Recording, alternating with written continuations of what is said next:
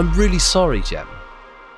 I'm ever so sorry. What are you sorry for, Matt? Well, because we may or may not have given you a nickname by this point, depending on when you're listening to the podcast. But at this precise moment in time of recording, we haven't given you a nickname. It's okay. Yet. Jemima's a bit of a weird name, so I don't think I've ever even met another Jemima, so I probably don't need one, but we might be able to find one at some point.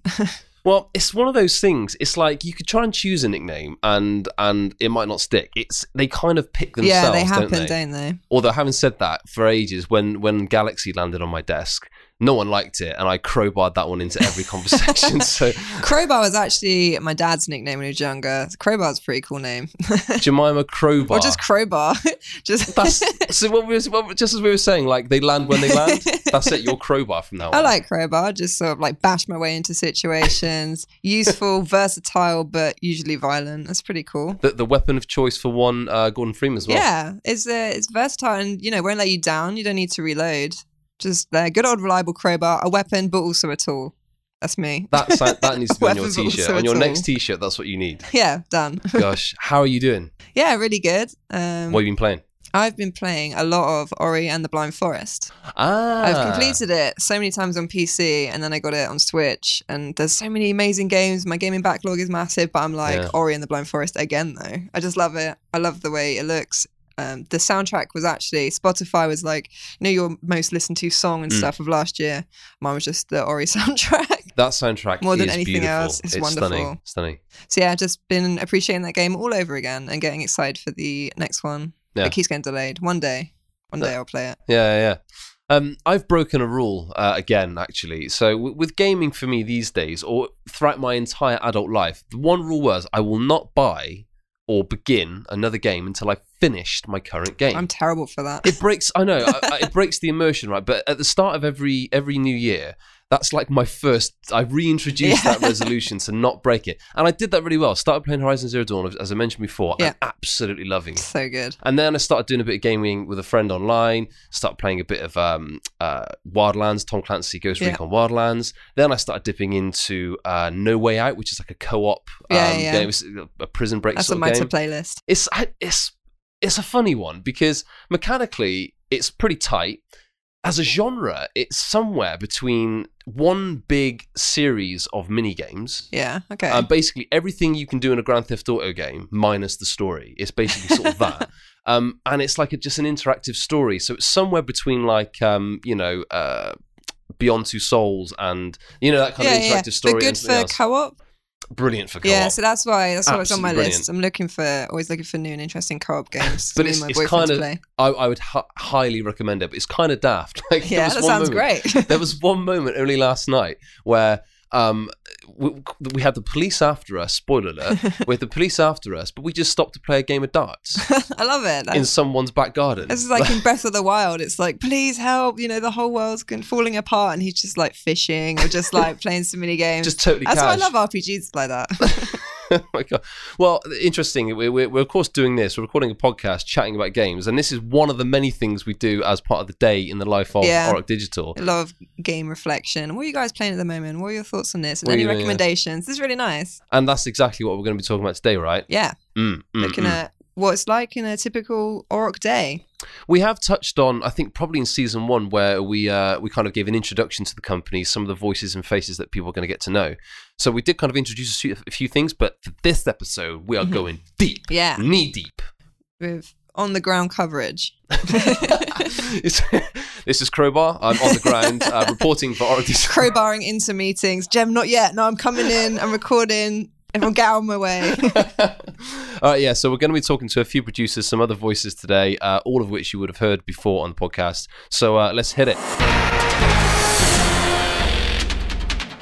I think this is new uncharted territory. We've never had this many voices in one episode before. So, Nina, you got any nicknames for you? What was the one you gave my XCOM character over Christmas? Oh, was it Firestorm? Yeah, that was it. I'm sticking with that. Cool. Yeah. That was pretty cool. I think at one point Peter on my playthrough was Peter Warlock Willington. Yeah. That's good. Nice alliteration. Warlock was good. I haven't played you enough, Mike, yet to get a nickname, but I'm sure it'll be awesome when it lands. Not offended, it's fine. All right, cool. So anyway, yes, so we're talking about a day in the life of Auroch Digital. We've dipped into this slightly in previous episodes, but today we're getting proper deep with it, right, Jem? Yeah, we're having a look, recording bits here and there and chatting to people to find out what they're doing every day. Excellent. So for the purposes of introductions, Nina, can you give us your name, even though I just said that, and what it is you do in the office? So I am Nina Firestorm Collins, and my title is technically production manager, but I have many hats. So I do finance, HR, office management, production, business development, general handyman sometimes around the office, changing light bulbs, changing locks, smashing the patriarchy, day-to-day stuff. And Willington, what about you? Hello. Hello. Yes, I'm Peter, and I'm a creative producer at the studio, and I guess that means that I do project management, and I look after I don't know. I help us make games, yeah, it's kind of a weird role, I guess. I guess I'm sort of at the moment tasked with looking after a lot of the demos that we make. It's such a weird. Just the name producer just is such a weird amorphous role. So yeah. Mike Dorr, how are you? I'm good, Matt. I'm good. I too am a producer. Yeah. Just straight up ordinary producer. I get the games out the door. Cool. So first thing, we'll get in, make a cup of tea, have a little gossip, Yep. talk about all the games everyone's playing, recommendations. And then around 10, we have our stand-up a couple times a week. Sort of sets us for the day. Yeah, so we do them 3 times a week at the moment, at the start of each day at 10 sharp. And basically it acts as a focal point for the whole team. So everybody's stood up, everyone's in a circle. And it's an opportunity for the producers to say to their team what it is that they're going to do for that day. I mean, inevitably it's usually a daily, but it's, it depends on the state of the project. It might be that, we go straight into just getting on if everybody knows what they're doing. But it's also an opportunity for management to be able to, essentially give notices to out to people, to say this is happening and that's happening and that kind of thing. And it's also an opportunity, if one of the producers is away, for us to do a more traditional Scrum-based stand-up in which, let's say, for example, I'm away, Nina might ask the team, okay, so what are you working on today? Do you have any blockers? What did you work on yesterday? That kind of stuff. But generally we'll do that stand-up first, and then we'll go and have separate daily meetings. And here's some audio from the morning stand-up. So this is how we start the day. Hello, everyone. Mike, anything from you? Yeah, Master Horizon team with Daily. Excellent stuff. Nina? Can I grab Dan's time today? Yeah, of course, yeah. Anything else? Thursday this week is Bristol Games Hub Social, if any folks are coming along and finding out about post-mortem on the making of 11 by Ardman. There's also Meet the Pixel, giving a little bit of talk about the UK Games Fund. So I'm going to be there, so come along if you fancy it. Excellent. Anything from anyone else? It's also Global Game Jam this weekend, so I don't know how many of you are coming to take part, but cool. If you want to just come and check it out, you're welcome to pop in anytime over the weekend. We'll be presenting from 4 o'clock on the Sunday, so if you want to come and see what people have made, then feel free to pop over. It's at the VR Lab, which is opposite With Curious. Good stuff. Excellent. Well, enjoyed. He doesn't lie either. It is 10 o'clock sharp. Oh yeah. To the second. Loved it. It's a good start to the day as well because we have flexi time, so everyone can come in anytime between 9 and 10 and then finish retrospectively. So people are trickling into the office between 9 and 10, but everyone should be in at 10. So it's a good marker for the start of the day. Yeah, and the other thing that I think is really good, apart from the fact that it's one of these information radiators to the entire team. Apart from that, is this idea of we're all together. It means that we all actually have to we all say we're all together and we're all in the same space together. Whereas at a much larger company, you're probably not going to have. At Rockstar, you're probably not going to have 2,000 people stood around in a circle. Yelling, what are you up to today? Yeah. But equally, at a very large company, you probably also don't know every single person in the team, right? And I definitely feel that it's valuable for us to all talk to one another. Yeah. It feels like a nice environment. I mean, it's super crucial just to manage that dialogue, isn't it? I mean, you guys know far better than I do. I mean, without that stand-up, without everyone coming together when you're able to in a manageable sized team, like things would just crumble. It'd just crumble. Like the dialogue would just break, and then things break, games break, companies die. Everything rests on your shoulders on this one meeting. Yeah, I mean, that's the thing. Like, production's going to be different at lots of different studios, and I should say, like, we're going to use words and terms that aren't going to be the same at different places. Yeah. And production at a much bigger studio is going to be different to our size studio, and ultimately, if it was a studio of 3 people, it would be different as well. Mm-hmm. But we found that this is the thing that works for us. Yeah. So then, moving on from the stand-up, we've got the different teams going to their dailies. Can you tell us about those, Mike? One of the things I do is I tend to get in quite early, about 8:30 in the morning, which gives me a nice block of time to plan what I'm going to talk about in the daily. So the daily is when just the whole team, be it the Mars Horizon team or whatever team game-wise, we're all going in a room. And then I'm getting my list of notes that I've made, notes of things that are likely to go wrong, things that I want to know how they're doing, things I want to have estimates for. And then we sit down all together in front of a big TV. And we'll start a daily by going, well, let's have a look, see if any new issues came in over yesterday. Let's say we've got some feedback from somebody that's played it or some bugs. So we'll go through those, make sure they're assigned out. Are these things we need to fix as soon as humanly possible? No, in the bug list to go, or whatever. And then we look at like the tasks on that everybody's got at the moment, discuss how they're going, if there's any problems, if there's any heads ups that people need to know, if there are any interdependencies with any other tasks. And just by having everybody talk about what they're working on and what they're looking at next, that's how we kind of set the foundations for the day ahead.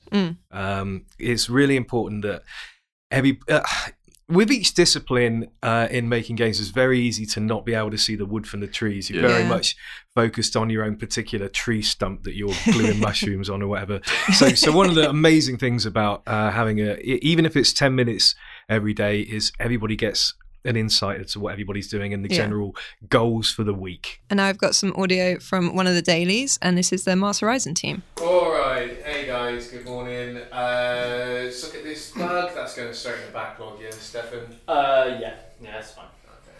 Okay. This one, bit of feedback. Chris, I don't know if this is something you want to bear in mind for your... So, while this is a convenient function or feature for the player, it's not actually going to meet the design objectives of the game. Yeah, exactly. We always force the player through it, but we'll have to keep an eye on it. And we'll talk that's fine. As long as they kind of... Yeah, I think so. No, I think they're consistent size, but we can talk to them. Okay, so I'll drop this into this week then. I know previously that there was a ruling that there was no meetings on a Wednesday. That's still in effect, isn't it? Like, how important is that for productivity? Who wants to chip in with that? I mean, we'll have one if anybody wants one. Yeah. It's not like, we're not allowed them. Yeah, I mean, it comes out of, so the no meetings idea actually comes out of like some pretty navel-gazy sort of books about like, meetings are unproductive. So and like that kind of like zealous nature of like sticking to, so we will not have a meeting on a Wednesday is a really good way of like messing things up, right? So yeah, if we try and avoid some of that stuff to get a bit more like flow time from team members and so on, and just heads down getting the thing done. And that definitely happens on like maybe when you're heading towards like a milestone or a build or something along those lines. But we will do them if we need to. I think the cool thing is, like, as you were saying about like different disciplines and so on, it's really good to just de-silo people and have the opportunity for an art member of the team to be able to turn around to code with a problem and for code to say, oh, we could fix that in 2 minutes.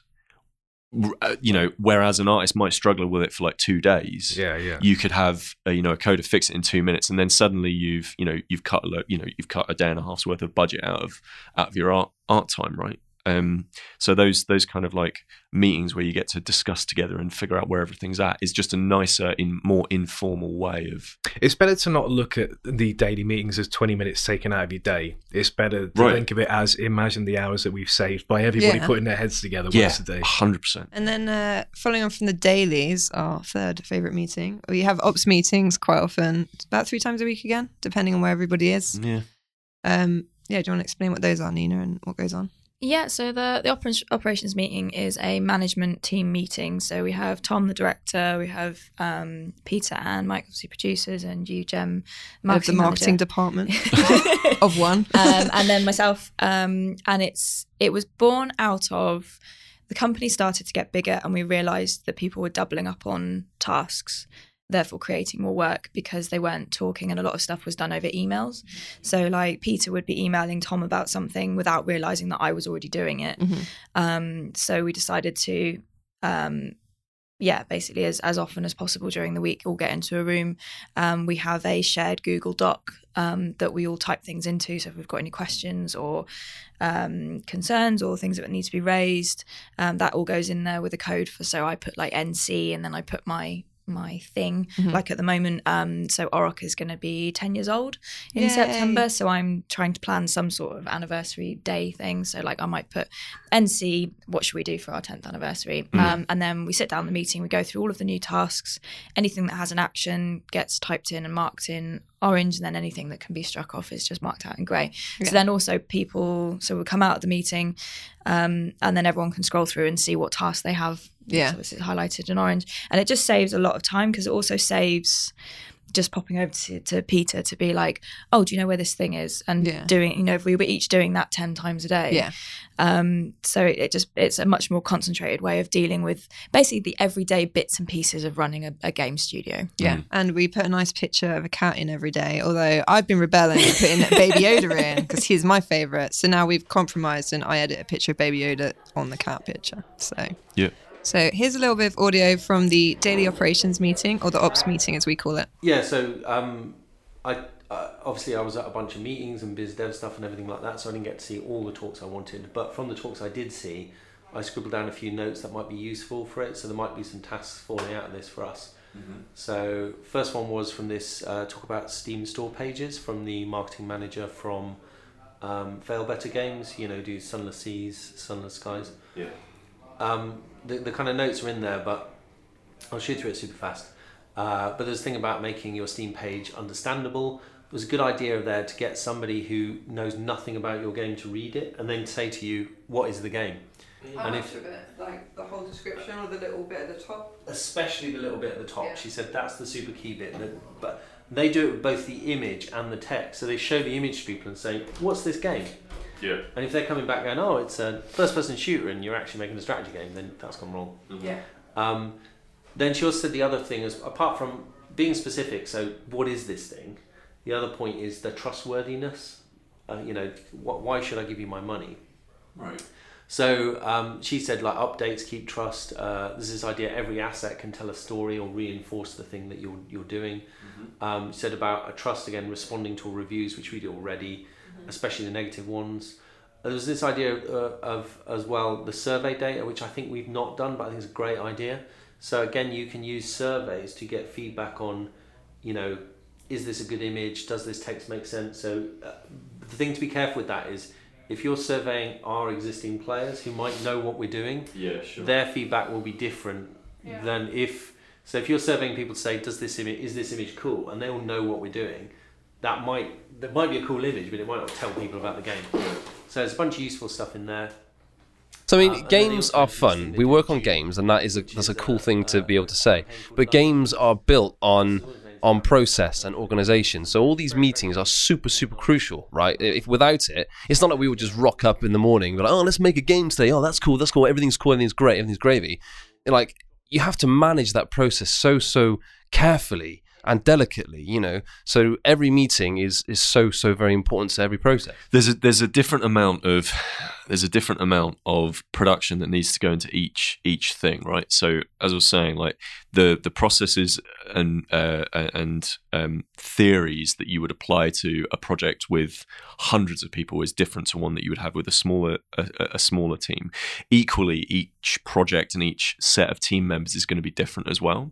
So it's one of those things of like, one of the things of like an agile methodology is that you're constantly looking at whether or not the systems and processes that you have in place are actually working. Because if you can remove a meeting, great, you should. Because like if you're just sitting around and it's nice to talk with one another, that's not actually particularly productive. And so there's a constant sort of monitoring of like, you know, should we have five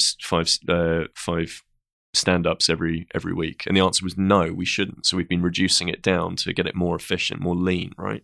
And it's the same with ops. Like, should we do it every day? Maybe we shouldn't. Should we do dailies every day? Who knows? Like, and again, like there's we do a much more kind of informal, in-person kind of production than you would see somewhere else that is like externally distributed teams or, you know, stuff like that. We definitely value like actually being in the same room together over MSN Messenger. Christ, MSN Messenger. This massive throwback. Is it yeah, like, you know what I mean? Like little text chats and stuff like that. We definitely like prioritize it over that, but that might not work for a different team. So one of the things that we sort of distribute and look at in the dailies and in some of the other meetings is the tasks, like, and what they all get broken down to.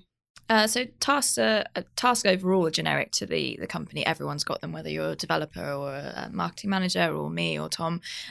We use Asana, which is a task management software, and that allows us to, in as much detail as we need, put in a title, a description, assign that task to a person. In development terms, we put a time estimate to it, which then allows the producers to keep track of how far the project's coming along, if it's falling behind.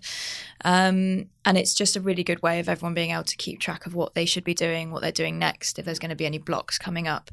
The great thing about Asana in particular is you can also comment. Anyone can comment on it. It pops up in their email that they've had a comment.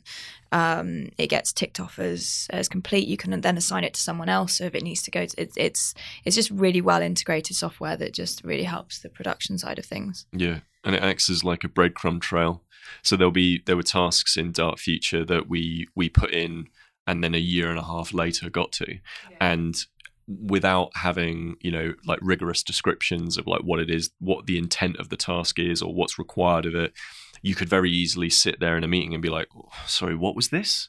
And then you sit there for ages thinking, well, it can't be that important. And then, you know, you realize it probably is. Whereas, as I say, like you create a task in Asana and you have enough of a description in it and dependencies and all that good stuff.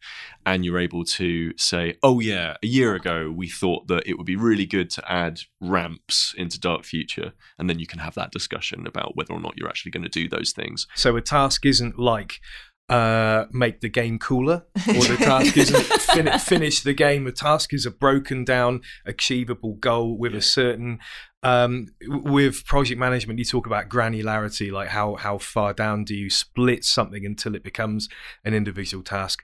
So for each task like you say, you'd assign a person, you'd assign a time period, obviously, like if you've got something like a task is like a week long, you break that down into subtasks. But basically, it's things to tick off when it's done. Yeah. Although saying that, I do have a task in my Asana, which is make McDuckian levels of money. McDuckian levels of money. Guys, comprehensive. Mind blown. That's the job. Like task-wise, I'm spending about 20 minutes a week cleaning the inside of the microwave. Yep. That's a subtask. That is a subtask of clean the kitchen, which is the broader task. Yeah, exactly. But that's something we all chip in on.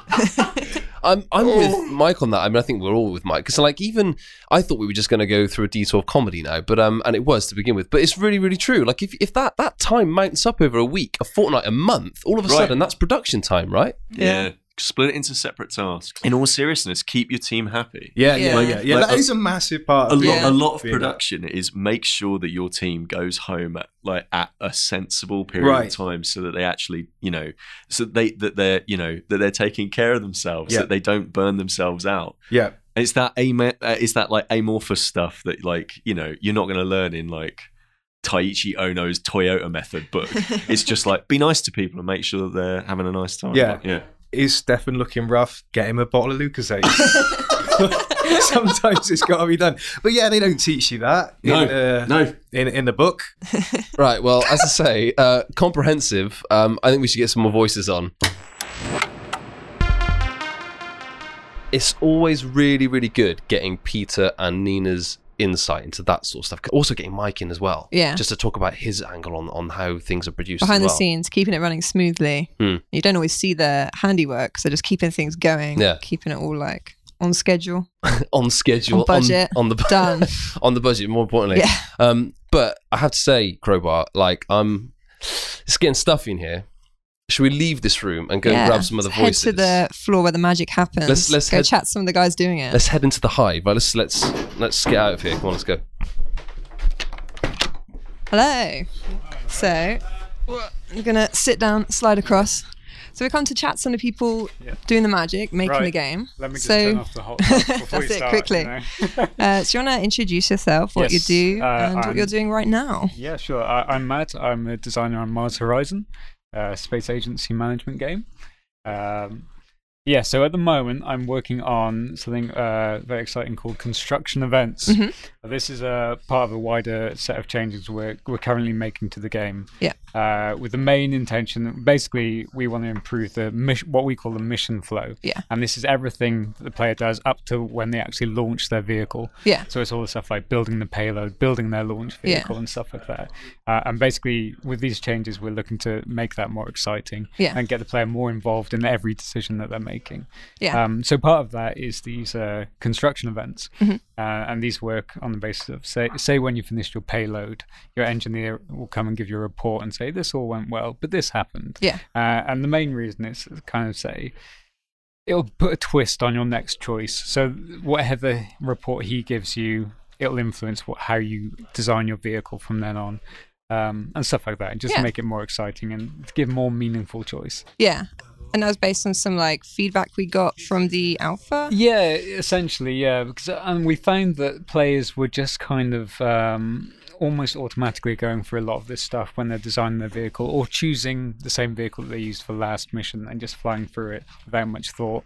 What we want really, ideally, is for them to stop at each point in the construction and say, okay, I'm going to make this decision, and with the overriding aim of sort of to get them more invested in it, basically. And by the time they get to launch day, we really want them to, like I say, be invested in like their vehicle and their payload, and they've gone through all these stages of making it the highs and lows. So it's really exciting, that countdown. And so when you see the countdown and you know that it's possible that this thing might explode with all your crew on board and everything you've done. And when it succeeds, everyone's like, exactly. So you actually care a lot more about it. And then that's before obviously the mission stage itself. But so okay, cool. Thanks. We'll let you go back to work. Slide off.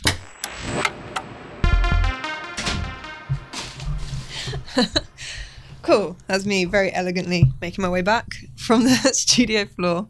It's a busy day. Yeah, it's been a busy day. And it sounds like, well, I say sounds like I don't know or something. It's always a busy day in the Auric Digital office / studio. So we've covered a lot. Like, we've talked loads about how darn important every meeting and daily that the teams have to keep that dialogue going, to keep production going. But like, do you think, or is there anything that you'd want to talk about that kind of bleeds into extracurricular things that the teams do? Yeah, especially for marketing as well. So that's sort of a pretty typical day in Auric we've been looking at today, the meetings, going through tasks, and all those things.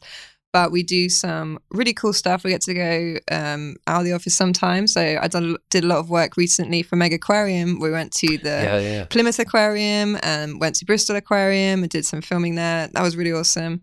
And Tom and some of the other people went to see ESA last year. They went to the Space Research and Technology Center in the Netherlands, and also Space Operations Center, that was in Germany. So yeah, it's really cool. Depending on what we're working on, we could go, it's all sorts of amazing places, meet astronauts, meet sharks. Who knows what else we'll go to see, depending on what we do next. That's what's so good about the variety of projects that we produce, because like there's always going to be an opportunity. Yes, it will sound like a great school trip out or something, but of course there has to be substance to it. Otherwise, what are you wasting your time for? So take those two, for example, when the guys went to those bases of operations during Mars Horizon's production, like as referenced in previous seasons as well. Check them out because they're really cool. It's just so gratifying to go to places like that as part of a work exercise. Yeah, and to get a lot out of it. Yeah, and to draw from that experience and then slap that into the game. Yeah, what was cool about going to the aquariums was meeting aquarists and having them say, like, I do this all day and I go home and I play the game because I love, it's such a good representation of what I do, but they make it really fun. So that was really good and useful to sort of get that feedback. And then, we've got loads of cool footage, made some great videos, which you can check out on our social channels, talking to the aquarists about, how does it compare and getting some tips to play the game from people who do the job. So, it's really cool. And the variety is what makes it so much fun. Totally. Well, as we say, every time towards the end of an episode, like, share, subscribe. I don't know whether that's a specific thing to just YouTube, but we're on the YouTubes, we're on Instagrams, Podbean tweets, as well. Podbean. There's many places to subscribe and like what we're up to. And as always, the Discord is really good as well. We're always chatting on there with people. You get some, behind the scenes, get to see what's coming up. If we're doing some exciting new things, that's where they'll hear about it first. So it's a good place to be. Discord is especially good because there's always conversation going on there about something. There's a good splicing between kind of banter. I think I remember seeing some chat about crisps or something at one point. Very swiftly. Lots of food chat. Followed swiftly by Dark Future and the photo competition that we're constantly running. Yeah, and then we've got people talking about space games recently, which will be on another podcast episode. So Mars Horizon hype's on there as well. So it's all sorts of stuff. It's good fun. Gem, Crowbar, thank you. Thanks.